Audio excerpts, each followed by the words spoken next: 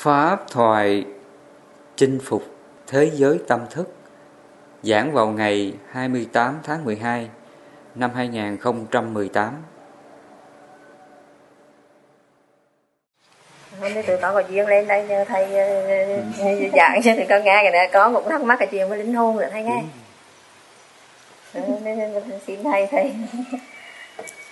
Thì trong đó có nhiều người họ cũng thắc mắc tại sao trong kinh Phật có nói về các thế giới như là chư thiên.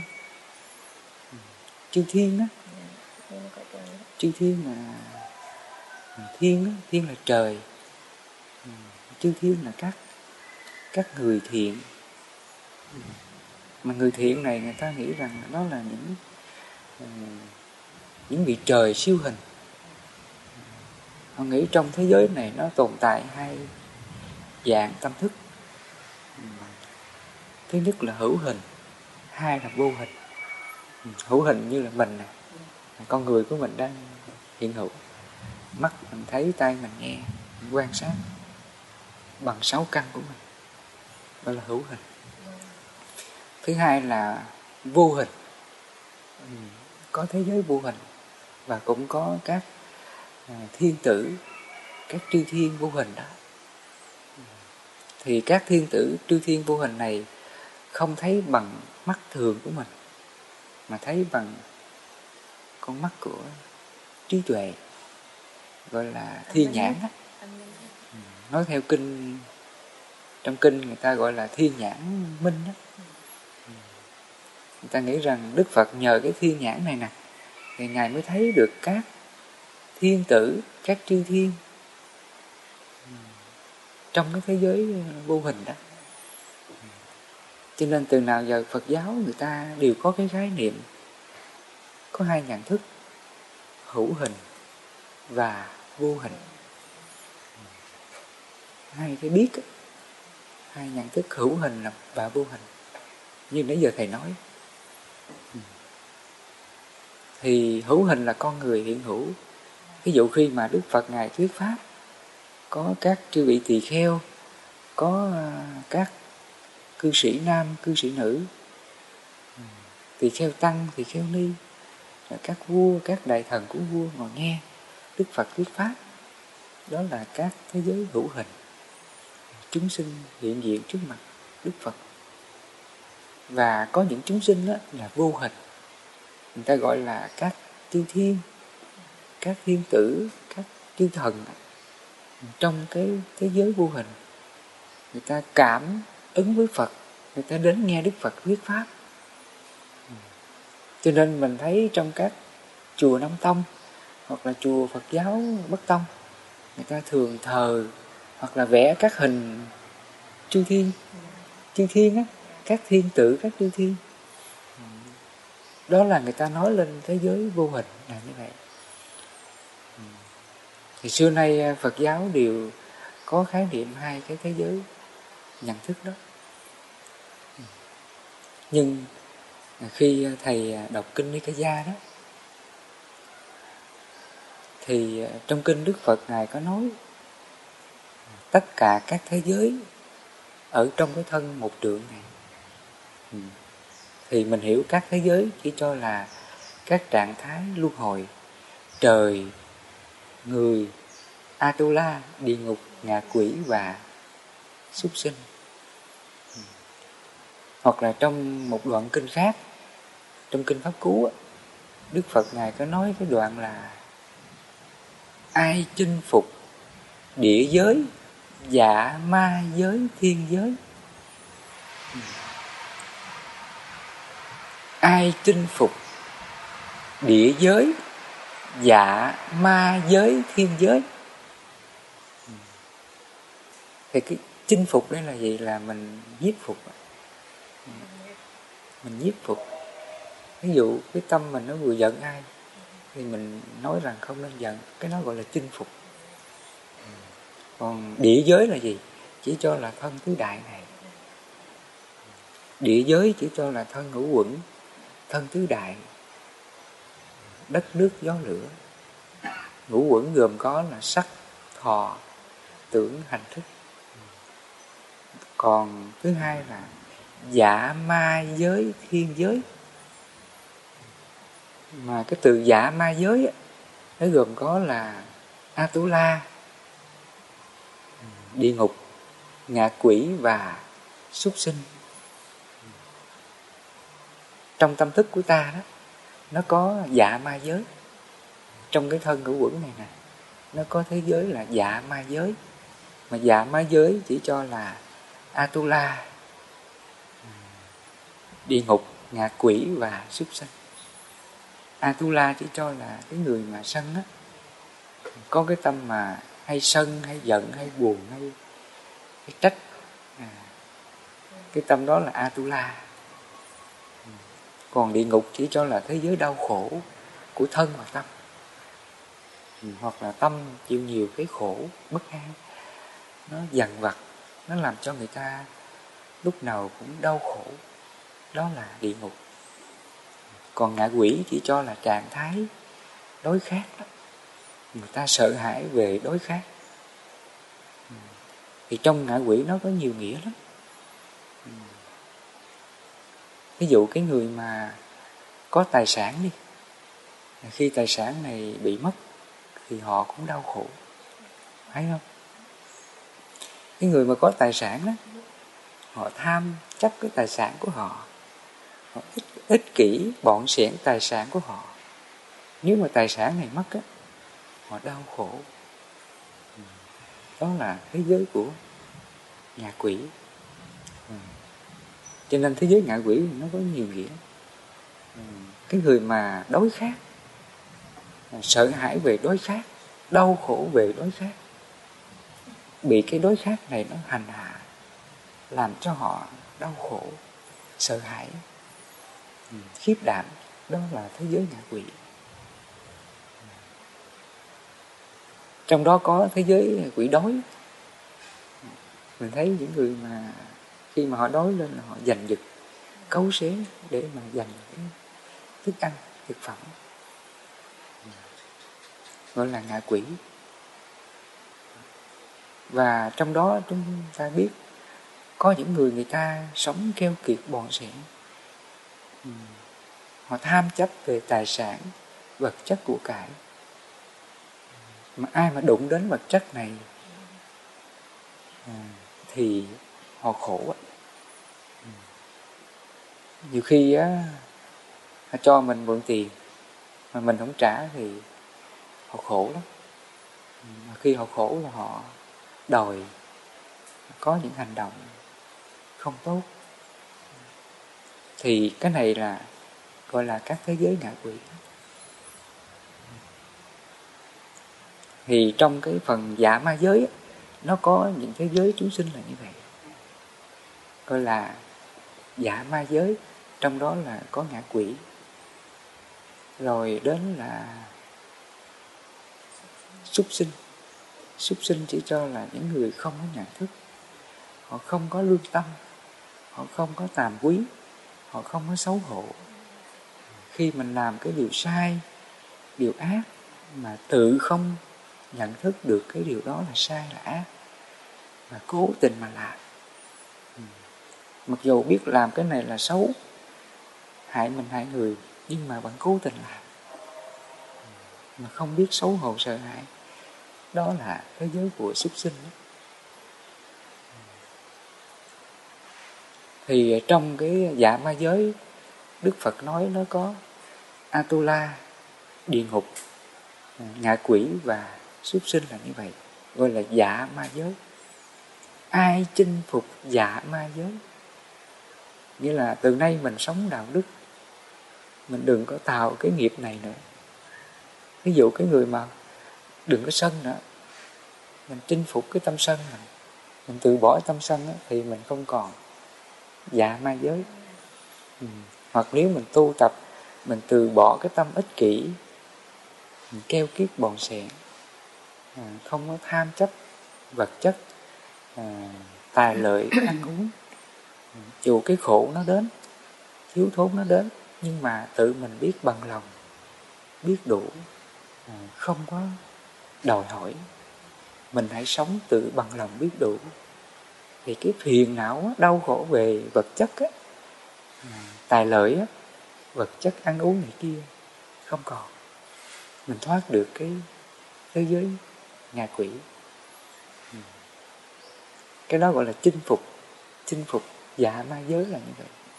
Còn đây là Vinh Phật nói là mỗi con người chúng ta là đều có cái dạ ma giới nữa. Phải không thầy? Nó có hết. Nói chung là trong con người mình hết trơn, đi mô hết. Nhưng mà bên đây người ta không nghĩ như vậy. Họ tưởng là có địa ngục, có thật, có địa ngục, có âm phủ. Đúng rồi. Phải không thầy? Là người ta nghĩ rõ đó mà thắc mắc. Thì trước đây người ta đều nghĩ rằng nó có thế giới vô hình, là Atola vô hình. Người ta nghĩ là Atola là chỉ cho những người có thân tướng to, xấu xí. Cũng vậy, cái người mà giận á, giận lên khuôn mặt họ đâu có đẹp đâu. Thì đó là Atola đó.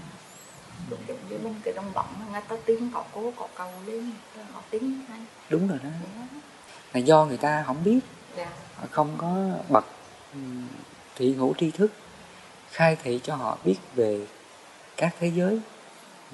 Như thời Phật á, thì khi Đức Phật nói ra cái này, đâu còn ai tin thế giới vô hình nữa, siêu hình đó, thì tự người ta biết hết.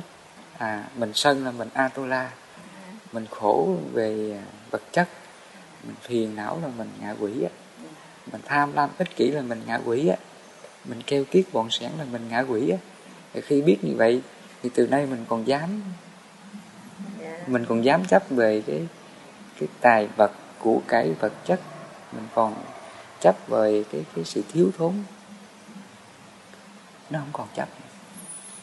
Cái đó gọi là chinh phục dạ ma giới là như vậy. Đức Phật Ngài nói rõ luôn là trong cái thân một trượng này, tất cả các thế giới ở trong thân một trượng này gồm có là địa giới, dạ ma giới, thiên giới. Địa giới nãy giờ thầy nói rồi đó, chỉ cho thân của quận sắc thọ tưởng hành thức, thân tứ đại. Còn dạ ma giới là các thế giới tâm thức, gồm có Atula, địa ngục, ngạ quỷ và súc sanh. Dạ ma giới, thiên giới, thì trong đó là có thiên giới. Mà thiên giới là gì? Chỉ cho là người thiện đó. Những người mà sống theo cái giới hạnh đó, họ có đạo đức, họ có giới đức, họ thực hiện cái đời sống phàm hành, họ biết từ bỏ điều ác. Ví dụ là họ không sát sinh hại vật nè, không có gian tham trộm cắp keo kiết bòn sẻn, không có phạm những cái nghiệp xấu như là tà dâm ngoại tình, nói láo, nói lời gông dữ ác độc, hoặc là nghiện ngập, các thứ nghiện ngập vân vân. Hoặc là họ sống cái đạo đức là không có tham sân si. Họ sống, họ tu tập cái pháp ngăn ác diệt ác, như là từ bi hỷ xã, tứ vô lượng tâm, hoặc là tu tập cái pháp tứ chánh cần. Tứ chánh cần đó, ngăn ác diệt ác đó. Thì những người này gọi là những người thiện, gọi là thiên giới.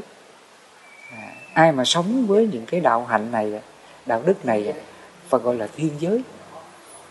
Cái tâm thức mình á, nó sống với cái đạo đức đó, gọi là thiên giới. Hàng ngày mình cứ giữ giới cho thanh tịnh, hàng ngày mình hậu trì mắt tai mũi miệng thân ý á, đừng có tham sân si. Mình hành cái pháp tu Phật dạy đó, từ bi hỷ xã, hoặc là tứ chánh cần, hoặc là tứ niệm xứ vân vân. Hàng ngày chúng ta hành trì những cái pháp hành này gọi là thiên giới. Cái tâm mình nó thiện là thiên giới. Mà người nào thiện gọi là chư thiên.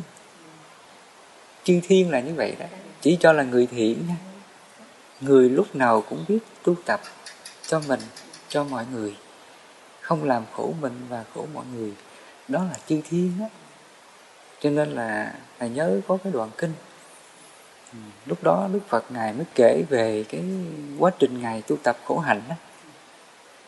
Thì do Ngài ép sát cực độ, thân của Ngài nó kiệt quệ, không có tỉnh táo được, không có làm chủ chính mình được. Thì lúc này có 5 vị thiên tử đến để chăm sóc cho Đức Phật. Họ đổ cháo vào cho Phật uống để tỉnh lại.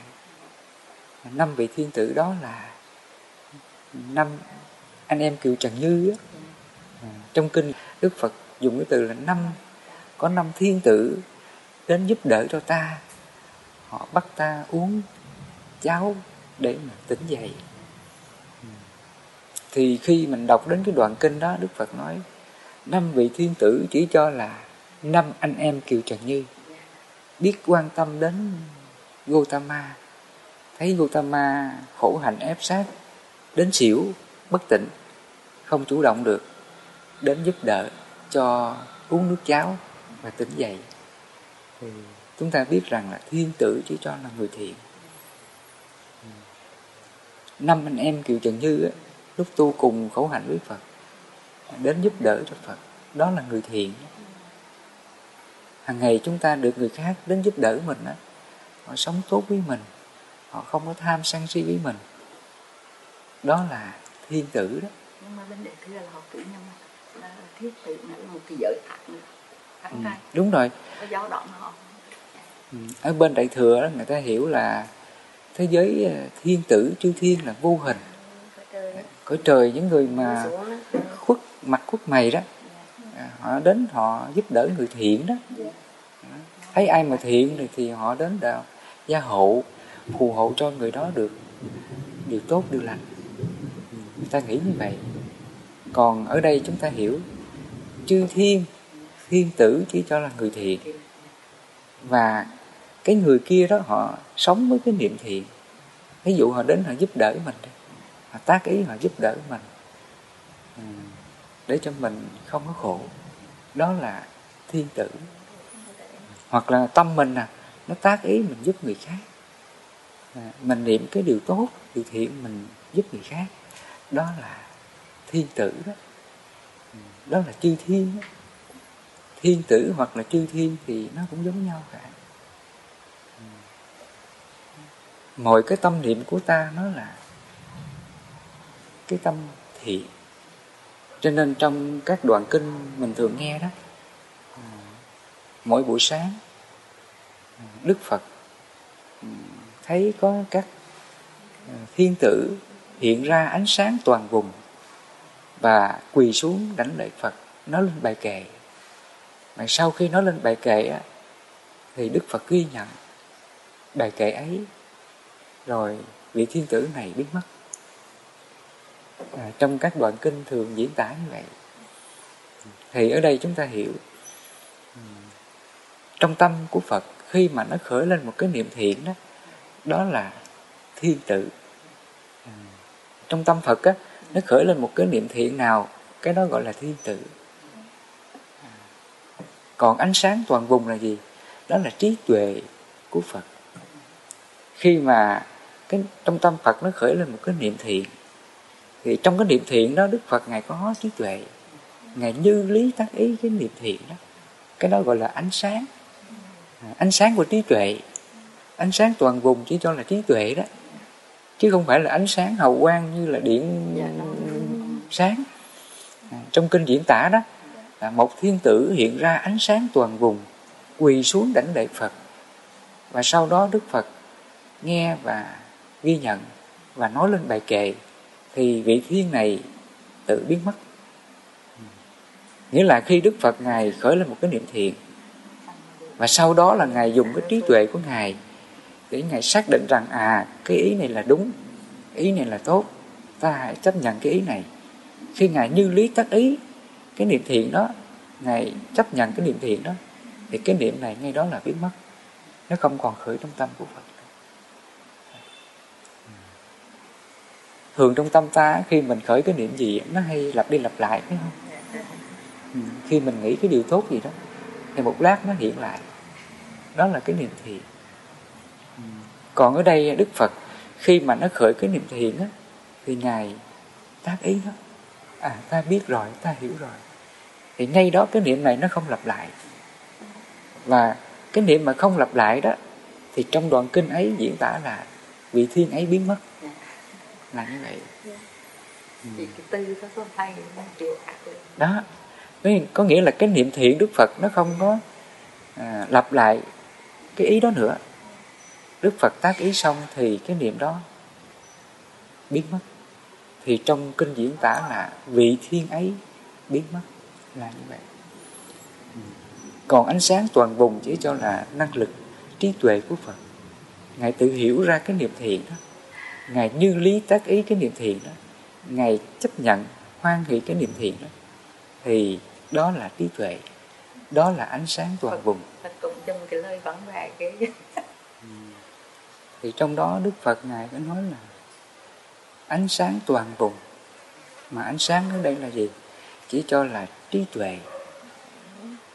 Đức Phật Ngài có phân biệt, Ngài có đưa ra 4 cái loại ánh sáng. Thứ nhất là ánh sáng mặt trăng, thứ hai là ánh sáng mặt trời, thứ ba là ánh sáng của lửa, thứ tư là ánh sáng của trí tuệ. Mà nếu thời đó Đức Phật mà có bóng đèn điện quang giống như bây giờ á, thì Đức Phật nói đưa vào 5 luôn á ha. Ánh sáng của điện, đúng không? Thời Đức Phật có đèn điện á, thì Đức Phật đưa vào là 5 ánh sáng của điện luôn. Bây giờ mình cũng đưa vào là ánh sáng của điện. Thì trong đó là có ánh sáng của trí tuệ. Thì trong 4 loại ánh sáng này, Đức Phật nói ánh sáng trí tuệ là thù thắng nhất, là cao thượng nhất. Ánh sáng này là phá vỡ vô minh, cái màn đêm phiền não chúng sanh. Còn ánh sáng của điện mặt trời á, nó phá vỡ bóng đêm để mình đi mình không bị ngã, không bị vấp té, không bị chướng ngại, mình thấy mọi vật nó tốt.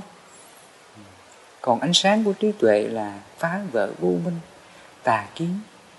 Từ đó mình không có tạo những cái nghiệp xấu, nghiệp ác, mà từ đó mình biết làm chủ chính mình. Nếu mà có những nhân quả khổ nào đến đó, thì nhờ trí tuệ ánh sáng này mình làm chủ nó. Ví dụ như là mình gặp cái hoàn cảnh xấu đi, người này ghét mình, người này không quý mình, người này không thương mình, thì mình nhờ ánh sáng trí tuệ mình quét nó, mình tác ý nó. Thôi, đó là nghiệp quả của mình, môi trường nhân quả của mình trước đây khiến bây giờ mình gặp cái người này không tốt. Và khi mình tác ý như vậy, tâm mình cảm thấy nó nhẹ nhàng, nó không có trách cái người xấu đó, nó biết nghiệp của mình mà. Cho nên trong kinh Đức Phật Ngài có dạy mình là hãy quán về khổ. Nó có 3 pháp quán đó. Quán vô thường, quán khổ, quán vô ngã. Thì Phật dạy mình quán về khổ, nghĩa là mọi cái hành khổ gì xảy ra đó xung quanh mình đó, thì mình phải đặt niệm quán đó. Thì tất cả những cái môi trường sống xung quanh ta, nó là nhân quả của mình cả. Người thiện, người ác đến với mình, đó là duyên nợ nhân quả của mình trước đây. Bây giờ khiến mình gặp lại. Vì vậy Phật nói là chúng sinh là chủ nhân của nghiệp, chúng sinh là thừa tự nghiệp. Nghiệp là quyến thuộc. Những gì mình tạo trước đây mình gặp lại. Và khi mình hiểu ra như vậy á, thì cái tâm mình nó còn buồn phiền, còn oán trách cái người xấu không? Hết liền. Nhờ mình quán về sự thật khổ đó, thì cái tâm mà tà kiến á, cố chấp rằng là người này ác với tôi, người này xấu với tôi, cuộc đời tôi đau khổ, cuộc đời tôi xui xẻo, cuộc đời tôi bất hạnh, tan biến liền. Cái phiền não cố chấp này sẽ tan biến. Cái đó Phật gọi là ánh sáng đó. Nhờ ánh sáng trí tuệ này mà nó phá cái lớp vô minh, chấp ngã, tà kiến nhiều đời nhiều kiếp của ta. Cho nên đạo Phật nó, khi mình hiểu ra thì nó thực tế lắm, nó không có mơ hồ trừu tượng gì cả, mà nó giúp cho mình sống nhẹ nhàng hết mọi cái hoàn cảnh nhân quả xung quanh ta. Từ đó mình hiểu ra các thế giới nó không có xa ngoài cái tâm thức của mình. Và khi mình sống như vậy là mình là thiên giới đó. Nhưng mà ở đây Phật dạy mình phải chinh phục thiên giới.